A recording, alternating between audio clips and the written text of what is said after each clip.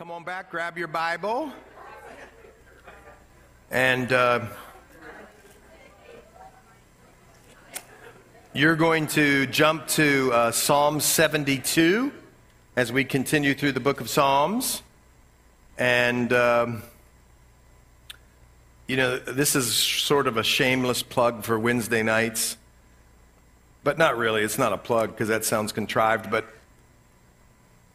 Wednesday nights, man, are sweet, the way you guys worship and you fellowship together. So, like when I came up here to pray, boy, that was touching to see you guys singing that song, How Great Thou Art. Woo! So, anyway, if you're on the video, you're going to want to come and be with the saints, so if you can. So, okay, turn to Psalm 72, and you'll notice at the end of Psalm 72, just turn over I have to flip a page.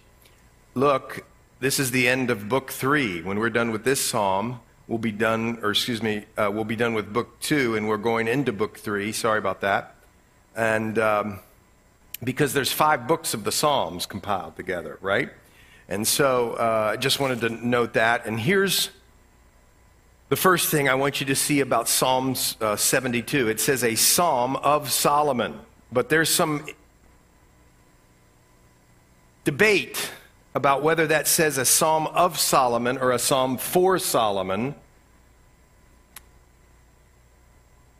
Most people, and I'll show you why here in a minute, believe it's David, the dad, writing to Solomon. But it possibly could be Solomon writing in the third person, speaking of to himself. But I'm going to show you, I think, why it's David. But here's the greater purpose, I think. Even though this isn't mentioned in the New Testament, this is clearly Psalm 72, a picture into the millennial kingdom, or of the millennial kingdom. And we'll talk why here in a second. Do me a favor and turn to Daniel chapter 2. Isn't that great? Coming full circle. Just flipping back and forth between Sundays and Wednesdays. That's really cool. Go to Daniel chapter 2. Remember this dream that Nebuchadnezzar had? And Daniel was called in to interpret the dream. Not only interpret the dream, he had to tell him what the dream was and then interpret the dream. And you remember this in verse 32. The image head was of fine gold, speaking of Babylon. Its chest and arms of silver, speaking of the Medes and Persian. Its bellies and thighs of bronze, speaking of Greece. Its legs of iron, and its feet partly of iron and partly of clay, speaking of the Roman Empire. By the way, I don't think I've said this on Sunday. There was an Eastern Empire and a Western Empire of Rome. But then it says this: you watched while a stone was cut out without hands, which struck the image on its feet of iron and clay and broke them in pieces. A stone, a smiting stone, and then the iron, the clay, the bronze, the silver, and the gold were crushed and became like chaff from the summer threshing floor. The wind carried them away so that no trace of them was found. And the stone that struck the image became a great mountain and filled the whole earth. And that speaks of Jesus bringing down all the kingdoms of men and establishing his 1,000-year millennial kingdom, 1,000-year reign here on the earth. And we talked about why we think the smiting stone striking against the feet, there had to be a time gap in between there. And if we can talk about that after. But anyway, so that's Daniel 2. And then when you flip back to a psalm for Solomon in Psalm 72, this speaks of probably David praying for his son as his son takes the kingdom. But also it's looking forward to the millennial kingdom, what we just read in Daniel 2. You get it? And here's what the kingdom is to be like. Here we go. Give the king your judgments, God, and your righteousness to the king's son. Remember, all judgment is given unto the Son. The New Testament tells us, he will judge your people with righteousness and your poor with justice. The mountain will bring peace to the people, and the little hills by righteousness. He will bring justice to the poor of the people. He will save the children of the needy and will break in pieces the oppressor. Now listen. If I was running for office, and I'm never doing that, or maybe I should say it this way, don't you wish you were searching or flipping the channels and you got to a candidate who would say, here's my plank or my platform. Here's what I'm running on. Righteousness, justice for the poor, peace to the people, not just peace from circumstances, but inner peace. Righteousness again, and justice for the poor. I mean, it's just over and over. And saving the children of the needy. And to break in pieces all oppression. Oh, that should be a Christmas song. We'd be jumping up and down. Wow, that's amazing. But you know what we'd say here in our cynical way? Yeah, right. Like anybody could do that. But see, that's the point.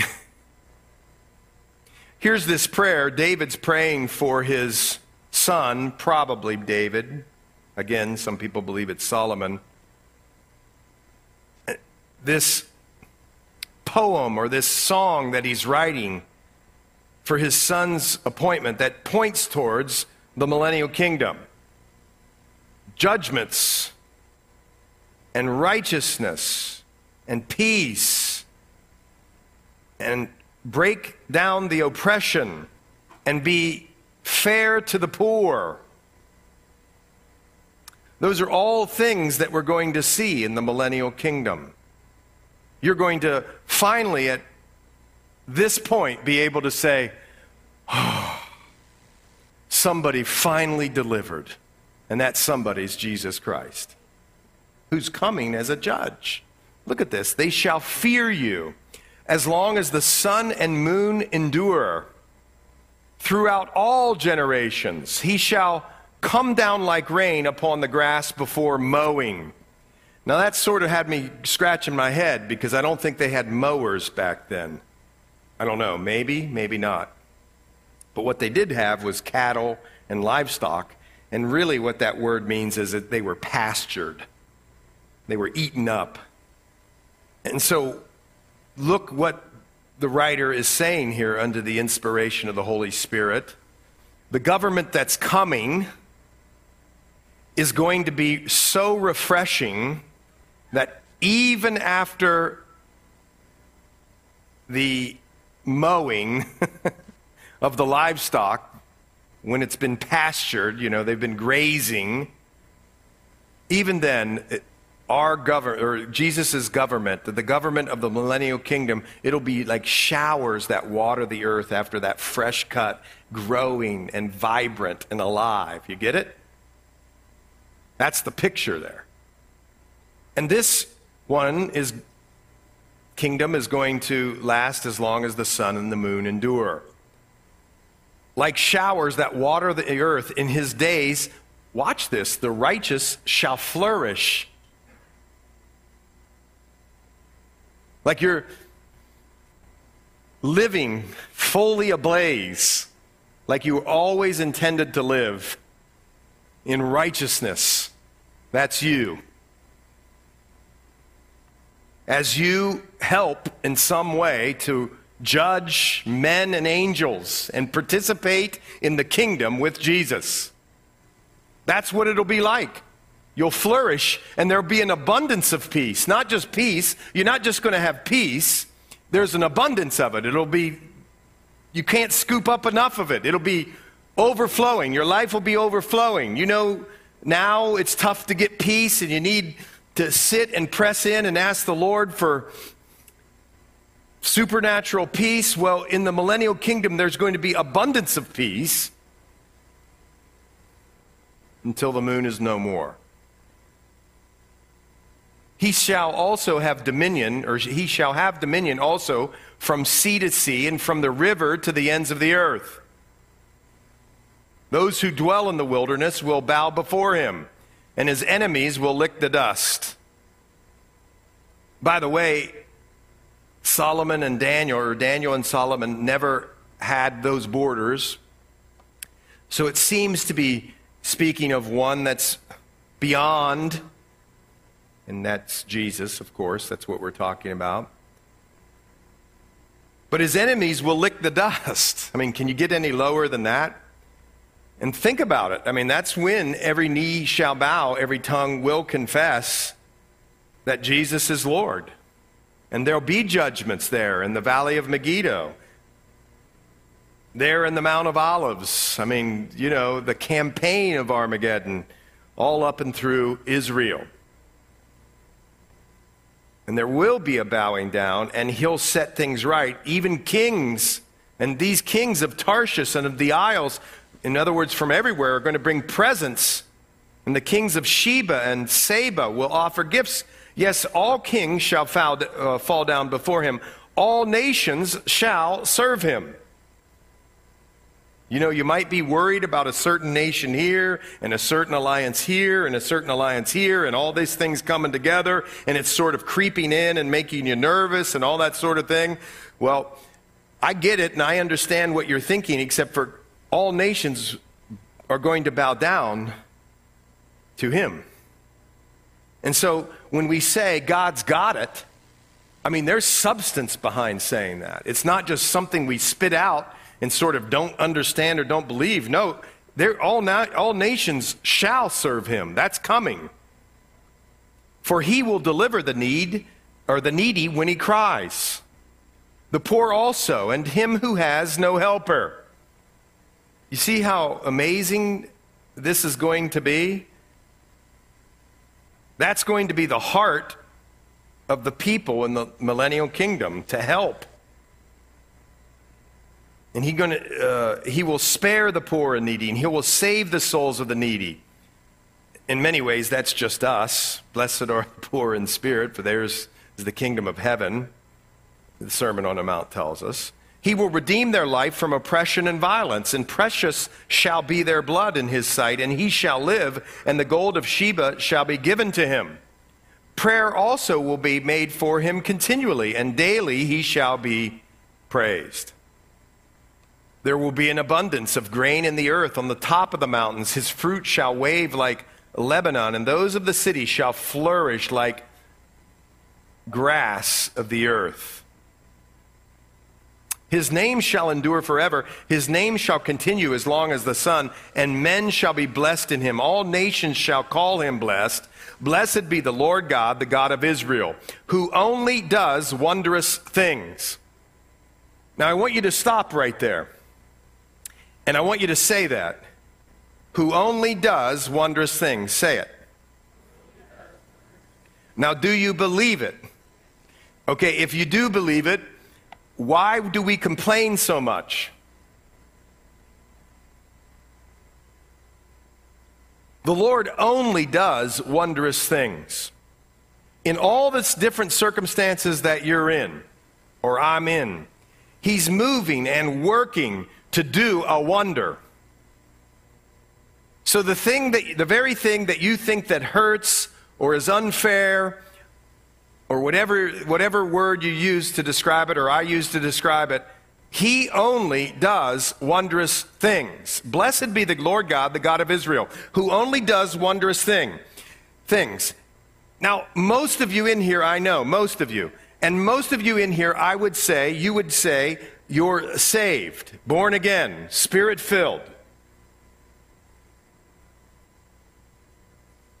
What a wonder. What a miracle. If he only did that for you or me, just that, and stopped right there, that's 1 billion times more than enough. And yet he doesn't stop there, you see. who only does wondrous things. And blessed be his glorious name, not till he passes away. That would be David and Solomon, or Solomon. No, blessed be his name forever, and let the whole earth be filled with his glory, the glory of Jesus Christ. Amen and amen. The prayers of David, the son of Jesse, are ended. What a glorious picture. In that psalm, you see, here's what's so beautiful about it. Whether it's about David or about Solomon or David, whatever. If it's about David, if it's about Solomon, of course it's looking to the future fulfillment in Jesus Christ of the millennial reign. Look what you see. You see the heart of God for his people. Oh my. And it's a picture of a tender God, a loving God, a wonderful dad, one where there's justice. Don't you cry out right now, where's the justice? On TV when you watch it. Wow, here's the picture of it right here.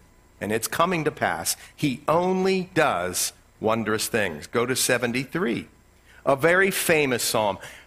When you start to compare yourself with other people, particularly when you start to say this, and I know you say it. You know why I know you say it? Because I say it. Lord, that person doesn't even follow the Lord. Why does he or she get all the bonuses and the money at Christmas and the advancement in the job or the recognition or the most likes or popular? Why? They don't even follow the Lord. And here I am. I'm giving my life to you and you blah, blah, blah, blah, blah. You know what you're really saying right there is, Lord, I've been such a good little boy or such a good little girl. You owe me. And that's not grace. So watch. This is very famous. It's a psalm of Asaph. If you look in 1 Chronicles 25 and 2 Chronicles and that sort of thing, back in the Chronicles, you would know that Asaph is a great singer, a great musician, maybe the choir director. Also over in those scriptures, he's called a prophet when he's making these songs. And so we're switching now from David or Solomon or, to this person named Asaph. And we're going to have several here in a row.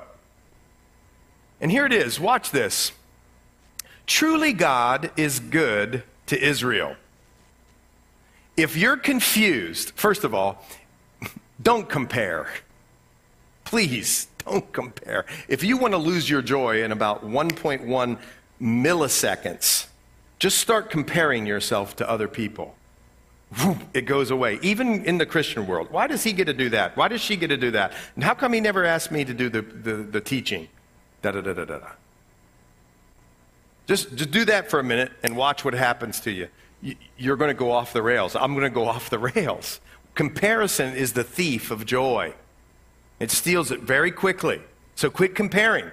Remember in the book of John? Remember that interaction at the end, Peter and John? What is that to you? Just follow me. I have a plan for you. Don't worry about him. I have a plan for you. Follow me, or for her. Follow me. Okay, so watch this. When you're confused or you're tempted to compare, always start with what you know from the Bible. You know some things about the Bible, and here's something you know. It starts out. Here's what Asaph does. He goes, truly God is good to Israel. Yes, God is good. Think about that. Think about the wondrous works that he only does. That's who God is. To such as are pure in heart. But as for me, my feet had almost stumbled. You see what happens when you compare? You're going to see in the rest of the psalm. It's a slippery slope. You're going to fall down. You're going to crash. You're going to burn. Don't compare. My steps had nearly slipped. For watch, I was envious of the boastful. The people who were boasting, I was envious of. Asaph says. Now remember, this is the choir director. This is the guy right there in the sanctuary, writing the songs, directing the songs, being a musician, doing godly things. And he says, I know God is good, but I was envious of the boastful. And when I saw the prosperity of the wicked, whoa, did it make me envious. For there are no pangs in their death. In other words, they never have really any problems, or it doesn't even seem like disaster strikes those people that live over in Nevillewood. Or Peters Township, in those great big houses, or Bebout, isn't it? That's the name of that road. Bebout Road or whatever. But for there are no pangs in their death, but their strength is firm. They're not in trouble as other men. There's no problems for them, nor are they plagued like other men. Therefore, pride serves as their necklace. Violence covers them like a garment. Their eyes bulge with abundance. They have more than a heart could wish. They scoff and speak wickedly concerning oppression. They speak loftily. They set their mouth against the heavens. In other words, they swear. And their tongue walks through the earth. In other words, it's very base and lowly. It's earthly. They talk like the people of the earth. But, even when they're doing that, Asaph is saying, the choir director, the guy in the sanctuary, even when they're doing that, they don't have any problems, which is not really accurate. I mean, they do have problems. The people in Nevillewood have problems just like where I live or where you live. I mean, they have the problems. You just might not see it. You're looking on the externals. Therefore, his people return here, and waters of a full cup are drained by them. Nobody really knows what that verse means, including me. And they say, how does God know? Actually, what it means, they think, is that they're so filled up and they can keep drinking. And anyway, so that's what that means. And they say, how does God know? And there is knowledge in the Most High. Or is there knowledge in the Most High? In other words, they're doubting God. Behold, these are the ungodly who are always at ease. Not true. They're not always at ease. They increase in riches. Surely, watch this. Here it is, man. Here it is. Here's American church. Surely I'm a good little boy, good little girl. I've cleaned my heart in vain. I did all these good things. I did all the things you asked me, Lord, and you're not giving me what they have. Ow, what a dangerous place to be. And washed my hands in innocence, for all day long I have been plagued and chastened every morning. You see what kind of a terrible perspective that is? Because the Bible tells us directly in the New Testament, if you're being chastened by the Lord, you should jump up and down and praise God because you're his child. Which means lean into the chastening. It's discipline. It's loving discipline. It's a good thing. He's trying to get your attention and to mold you and shape you into a person of Christ-likeness. He loves you too much to leave you alone, in other words. And he's chastening you. But see, when you start to compare with other people or compare your circumstances, you start to get this weird attitude. And one of the attitudes is you dislike the chastening. Why do they get to go off scot-free? I come on Wednesday nights. I put money in the back. I help old ladies across the street. I go to the nursing home. You owe me, God. But that's not it. All day long I've been plagued. You see how he starts to complain? The choir director. We'd have to have a talk with the worship people. What a bad attitude here. Not that they do, but you get what I'm saying. And chastened every morning. If I had said, I will speak thus, in verse 15, behold, I would have been untrue to the generation of your children. When I thought how to understand this, look at this. It was too painful for me. And that's what comparison does. Until, here it is, boom, here's the pivot. You ready for the pivot? Quit comparing yourself. Quit thinking, oh, woe is me. Quit running from the chastening. It's a good thing. Watch. Until I went into the sanctuary of God. What was in the sanctuary of God? What was it? God's presence. Until I went into the presence of God. Then I understood their end. There was something about being in God's presence that adjusted my spiritual equilibrium or something like that. My spiritual barometer. It did something to me. God's very presence, boom, brought me back to spiritual life. Got my eyes off my woe is me self and brought my eyes up to Him. And that is the key. I went into the sanctuary of God. In other words, I had the presence of God. Now, you don't have to come in here necessarily. You don't. You can go by the blood anywhere, in your car, in your home. You can pray anywhere. But the Lord does call you to here so that we can all love one another and sharpen one another. But you can still be in the presence of the Lord in your prayer closet or wherever you pray or wherever you get alone with the Lord. But do it, because when you have those feelings of bitterness and anger because they have more or they have this or they have that and I don't and I'm a good little boy, then you know, if you're really being honest with yourself or myself, that something's really amiss in my life. And I need to get with the Lord again. And then until I do that, that attitude's going to continue. But once I'm with the Lord, He has this way of patiently, in a good way, adjusting your attitude. Until I went into the sanctuary of God, then I understood their end. Then I understood the things that He was doing. Then I understand that it was He and I was to follow Him and not compare myself and set my sights on things above. Surely, look at this, how it turned around once he got into the presence of the Lord. Before, he was on a slippery slope. Watch this. Now, immediately, he knows, surely you set them on a slippery slope. You have a correct perspective. It's not like you're going, oh, those rich people, I can't stand. That's not what you're saying. You're saying this, oh, Lord, whether they're rich or they're poor or anywhere in between, or whether they have these advantages or these disadvantages, the most important thing in life, Lord, for me and for others, is that they know you in a real and a personal saving way. And so, Lord, whatever they have, strip those things away so I can just see like you see. People who need Jesus. You see it? And here, immediately, whoom, in the presence of the Lord, he can do it. You see, that's why I always laugh when I hear people say, I'm bored with Christian life. I don't see how you could be bored if you have a right perspective, a right perspective. And I get people go in ruts.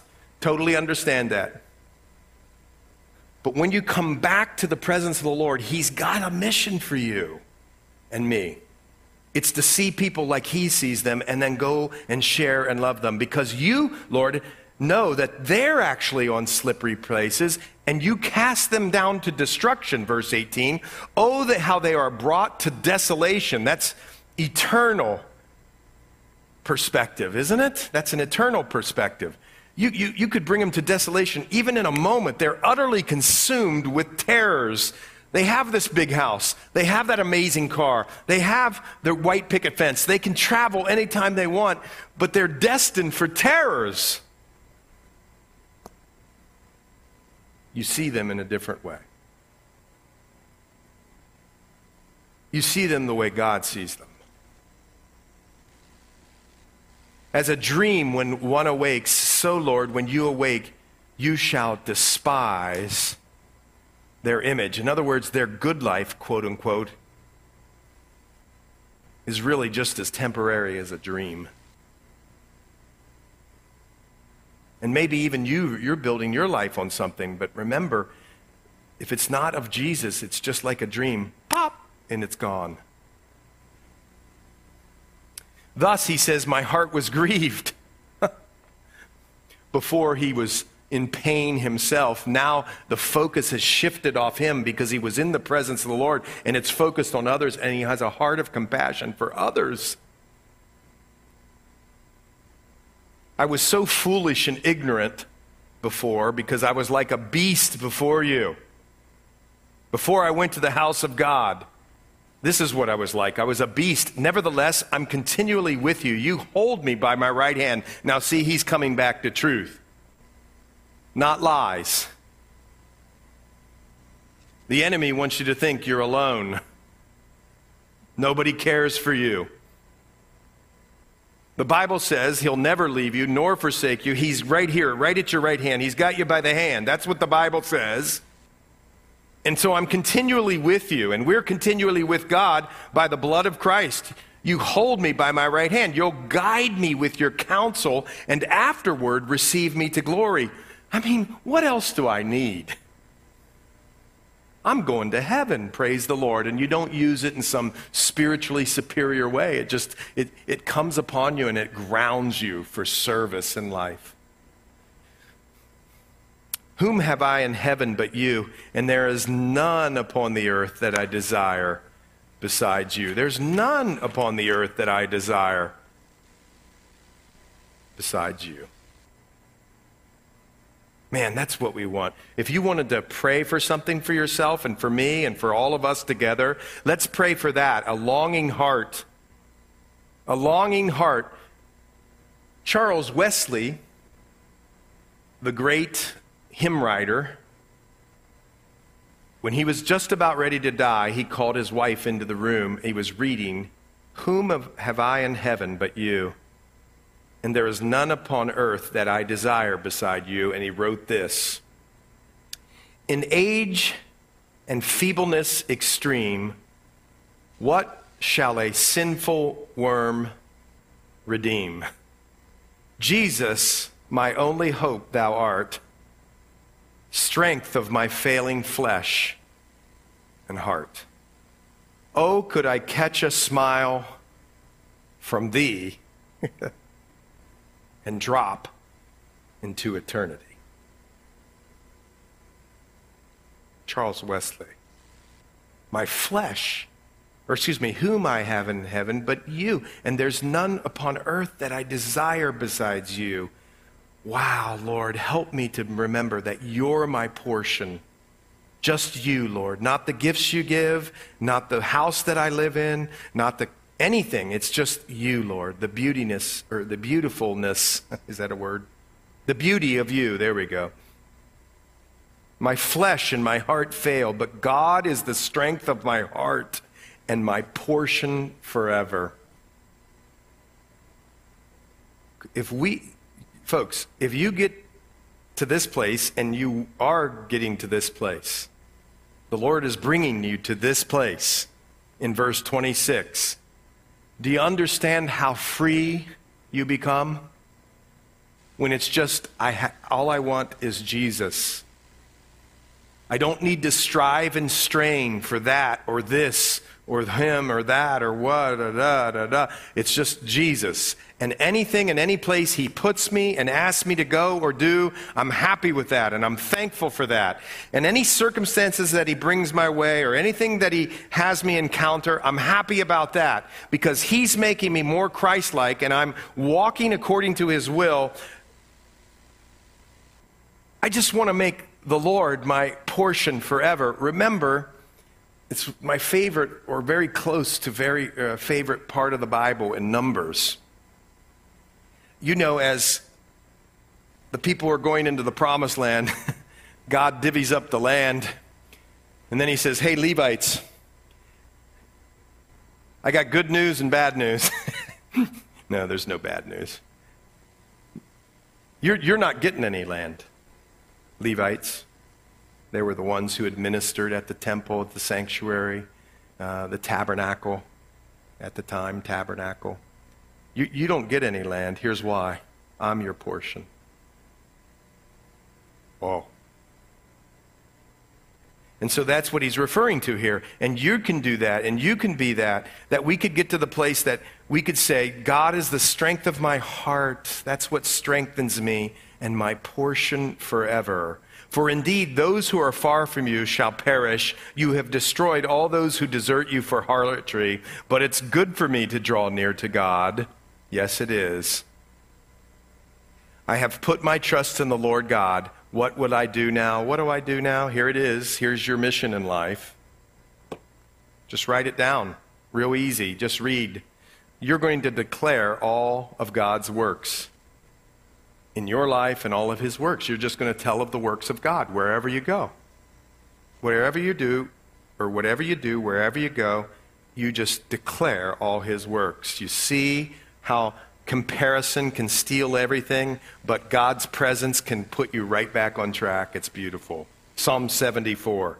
Another contemplation of Asaph. Another contemplation. Some people, most people, many people, you can be a Berean about this, think this was written as a result of the Babylonian invasion, 605 BC, 597 BC, 586 BC. You'll see why in a minute. Oh God, why have you cast us off forever? Why does your anger smoke against the sheep of your pastor? Pastor. No, I'm kidding. Pasture. And then look, too, remember your congregation which you have purchased of old. Now this is so totally interesting. Here you have the choir director who's worshiping and around the things of the Lord. Watch this. Watch what he says. Oh Lord, why have you forgotten us? And oh, by the way, remember us. Don't you wonder? Don't you scratch your head? Here's why, I think. It's because you're seeing a person write a song or a lyric under the inspiration of the Holy Spirit as he wrestles with his emotions and he wrestles in prayer. And you see it play out here. You ever been like that? You've gotten sideways on something and your attitude's terrible or whatever it is, and you go to be with the Lord and you say, Lord, that person's a real jerk or something. I'm making it up. And the Lord's like, you ever looked in the mirror? And you're like, oh, wait a second. Maybe I better be praying for me, not for him. You get what I'm saying? And you wrestle about something. Or maybe, somebody's in need and it's going to be a sacrifice of time. You ever had that happen? I'm the pastor. I've had that happen. Or sacrifice of something. And, there's that thing that's going, yeah, go do it. And you're like, nah, I don't feel like it. Yeah, go do it. I don't know. You see it happening right here with the choir director. Lord, why have you forgotten us? Oh, Lord, remember us. So real. I love it. Remember your congregation, which you have purchased of old, the tribe of your inheritance, which you have redeemed, this Mount Zion where you have dwelt. Lift up your feet to the perpetual desolations. The enemy has damaged everything in the sanctuary. That verse is one of the reasons they believe it's because of the Babylonian captivity. They wrecked the sanctuary. Anyway, your enemies roar in the midst of your meeting place. In other words, they're flaunting this. The enemy's flaunting against you, Lord. They set up their banners for signs. They seem like men who lift up axes among the thick trees, and now they break down its carved work all at once with axes and hammers. They've set fire to your sanctuary, you see this? They've defiled the dwelling place of your name to the ground. They said in their hearts, let us destroy them altogether. They've burned up all the meeting places of God in the land. We do not see our signs. There's no longer any prophet, nor is there any among us who knows how long, O God, how long will the adversary reproach? Will the enemy blaspheme your name forever? Why do you withdraw your hand, even your right hand? Take it out of your bosom and destroy them. In other words, he's like, take it out of your pocket here. Do something. That's what Asaph's saying. For God is my king from of old, working salvation in the midst of the earth. You divided the sea by your strength. You broke the heads of the sea serpents in the water. You broke the heads of Leviathan in pieces and gave him as food to the people inhabiting the wilderness. You broke open the fountain and the flood. You dried up mighty rivers. The day is yours. The night also is yours. You've prepared the light and the sun. You've set all the borders of the earth. You've made summer and winter. Now watch this. Circle it. I put a check mark. Remember this, that the enemy has reproached, O Lord, and that a foolish people has blasphemed your name. Oh, don't deliver the life of your turtle dove to the wild beast. Don't forget the life of your poor forever. Have respect to the covenant, for the dark places of the earth, they're full of the haunts of cruelty. Oh, don't let the oppressed return ashamed. Let the poor and needy praise your name. Arise, O God, here it is. Plead your own cause. Remember how the foolish man reproaches you daily. I can't talk. Don't forget the voice of your enemies. The tumult of those who rise up against you increases continually. Here's all I want to point out. He prays according to the character and name of God. What he's concerned about when he thinks God has forgotten him and his people is that God's name would be defended, not that his name would be defended. And he also prays by asking God to remember what he's done in the past and to do those things again, which requires him, here it comes, him as the prayer to remember the things that God has done. And I'm convinced that you're never going to be a great prayer until you're a great recorder of the events and the prayers that God have answered, which requires you to have a pen and a paper or piece of paper or a typewriter or a something. Typewriter, you know what I mean. So now go over to Psalm 75. He does it again. To the chief musician set to do not destroy. By the way, that same song or melody was used in Psalm 57-59 by David. So that interests me because Asaph's using like the same music, but putting different lyrics to it. Get it? So here he goes. It's Asaph again, this choir director, this singer, this great musician who's also a prophet. And he says this: we give thanks to you, O God. We give thanks. That's poetry, Hebrew poetry. Keep, double it for emphasis. For your wonderful works declare that your name is near. Think through that for a minute. I've already let the cat out of the bag. Each one of you is a wonderful work of God if you're saved and the Lord lives in your life. You're a wonderful work of the Lord, which means, watch, he's as close as breath. He's just there. He's there. He's here. And all the other things, the things that come from God. You think about the things that you've been praying about and the Lord's been answering and he's been doing these things and moving in this place. All those wonderful works show that he's near. He's not far. And when I choose, look at this. When I choose the proper time, I will judge uprightly. It's almost as if, watch this, and I think this will be freeing for you. It shifts into God speaking now, not Asaph. And God says, I choose the proper time where I'll judge them uprightly. You're like, why are you making such a big deal of that?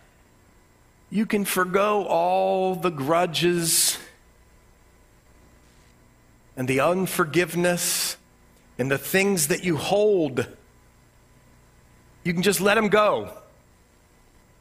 Here's why. Because vengeance belongs to God. Because God controls the time. He knows the proper time. I think I know the proper time. Lord, you need to come out here and wipe this dude off the face of the earth. Or this country, get rid of him. If you just do it, it'd be so much easier. I know better than you. And the Bible tells us that he knows the proper time. When he will judge uprightly. Not like I would, rashly, angrily, fly off the handle. I'll judge uprightly, he says. The earth and all its inhabitants are dissolved. I set up its pillars firmly. I said to the boastful, don't deal boastfully, and to the wicked, don't lift up the horn. Do not lift up your horn on high. Do not speak with a stiff neck. Horns always speak of power in the Bible. For exaltation comes neither from the east, nor from the west, nor from the south. Watch this. But God is the judge. I think it's such a great doctrine of the Bible that nobody pays attention to. I believe when you recognize that God is the judge, it gives meaning and purpose to life. Now we're coming into eternity, eternal life because of the blood of Jesus Christ. But while we're here, we're evaluated on the resources and the stewardship God's given to us. Right? What have you done with what I've given you?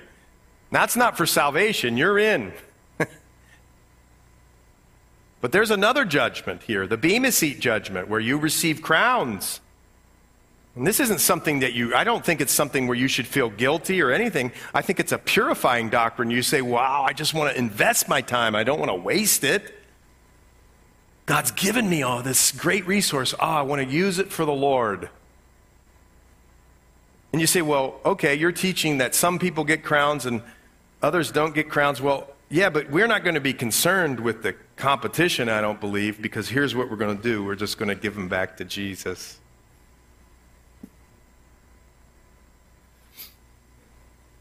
So, God is the judge, and he puts down one and exalts another. For in the hand of the Lord there's a cup, and you know what the cup means. It means judgment in the Old Testament. It means judgment when Jesus, remember the disciples' mommy, will you ask him if I could be in his cabinet? Jesus is like, well, he probably wouldn't say it like I say it, but do you understand the cup that I have to drink? And are they willing to drink it? And then, of course, Jesus was willing to drink the cup of judgment, and the wine is red, and it's fully mixed, and he pours it out. Surely its dregs shall all the wicked of the earth drain and drink down, but I'll declare forever, I'll sing praises to the God of Jacob. All the horns of the wicked I will also cut off, but the horns of the righteous shall be exalted.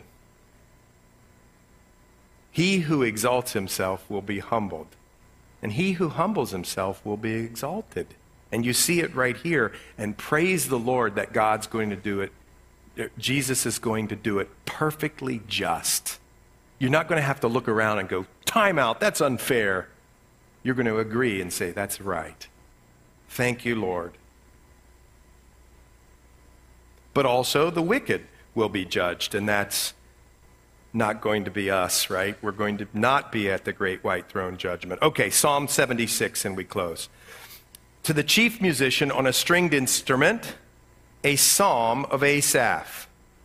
A psalm of Asaph. I sort of gave it away. In Judah, God is known.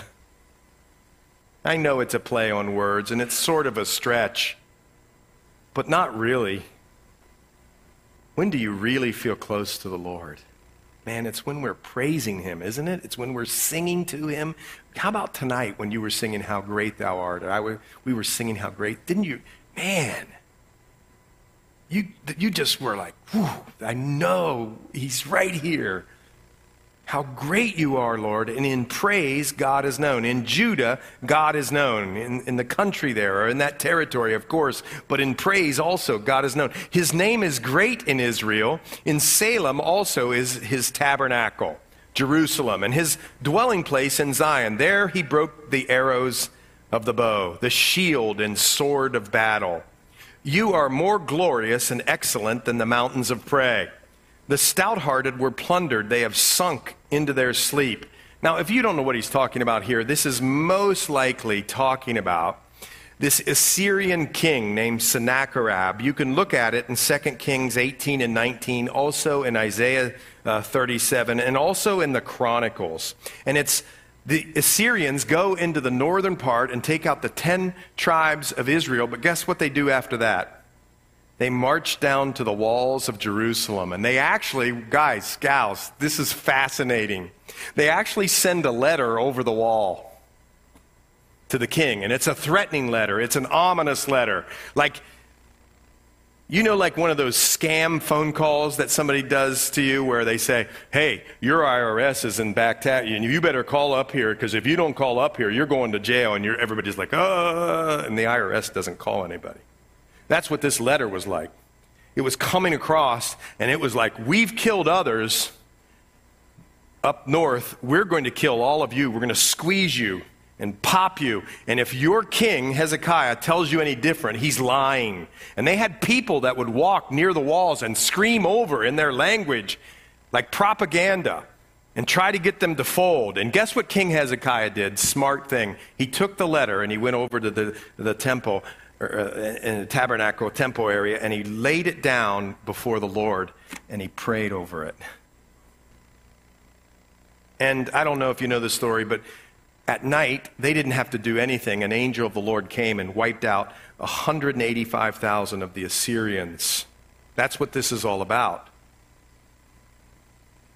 So you're more glorious and excellent than the mountains of prey. The stout-hearted were plundered. They have sunk into their sleep. That's what this is talking about. And none of the mighty men have found the use of their hands. At your rebuke, O God of Jacob, both the chariot and the horse were cast into a dead sleep. You yourself are to be feared, and who may stand in your presence when once you are angry? You caused judgment to be heard from heaven. The earth feared and was still. When God arose to judgment to deliver all the oppressed of the earth, and then he says, Selah, like, consider this deeply. Surely the wrath of man shall praise you. With the remainder of wrath you shall gird yourself. Make vows to the Lord your God and pay them. You know, you're not required to make vows to the Lord. You don't have to, but if you do, go through with them. Let all who are around him bring presents to him who ought to be feared. He shall cut off the spirit of princes. He is awesome to the kings of the earth. And that word means like terrible. I mean, he takes out and puts in who he wants. Now, we're going to close here and we'll pray. But I just want to make sure, you know, as we wrap this up, that you see here, there's real emotions here. This is Bible people who God picked to write these words, but they deal with or dealt with the same thing you deal with. Lord, I'm not sure how to come here and prayer. I think my heart is telling me to pray about this and to do it this way. But now that I get here, it seems like I need to pray in a different way, which is funny because what do many people, a lot of pastors tell you that prayer is? Prayer is not you getting your will done in heaven. Prayer is getting his will done here on earth. And so really what this struggle in prayer is not so you can get God manipulated to the point where he'll do what you want him to do. A lot of churches are teaching that to people. What prayer really is that you go to him in prayer. God has this unbelievable mission for you and I, this amazing privilege. He's asked each one of you and all of us together to go into all the earth and share his glorious gospel and good news to people who are dying and hurting and lonely. So in order for him to do that, you see, he asks us to be walking in his will. And I think that's what we saw here tonight. And one of the great hindrances for you and I to complete that mission is to compare with other people, especially in the church. Who here has ever struggled with comparisons? Yeah, I have. Me too. Well, let's do this. Let's bow our heads and let's pray. And let's ask the Lord to help us to remember and to trust and to come back to him during these times. Lord, we thank you for your word. We thank you, Lord, that you've given us this word, and it is ancient words, or they are ancient words, and yet they speak right to our heart here tonight, here today.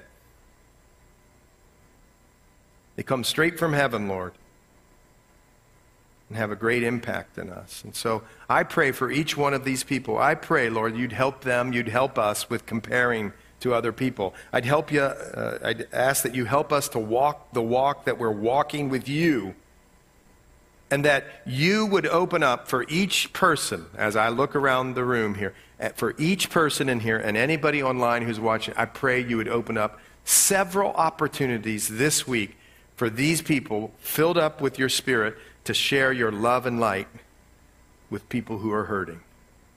And I pray, and we pray together, that many would come into the kingdom through these beautiful saints. In Jesus' name we pray. And everybody says, amen.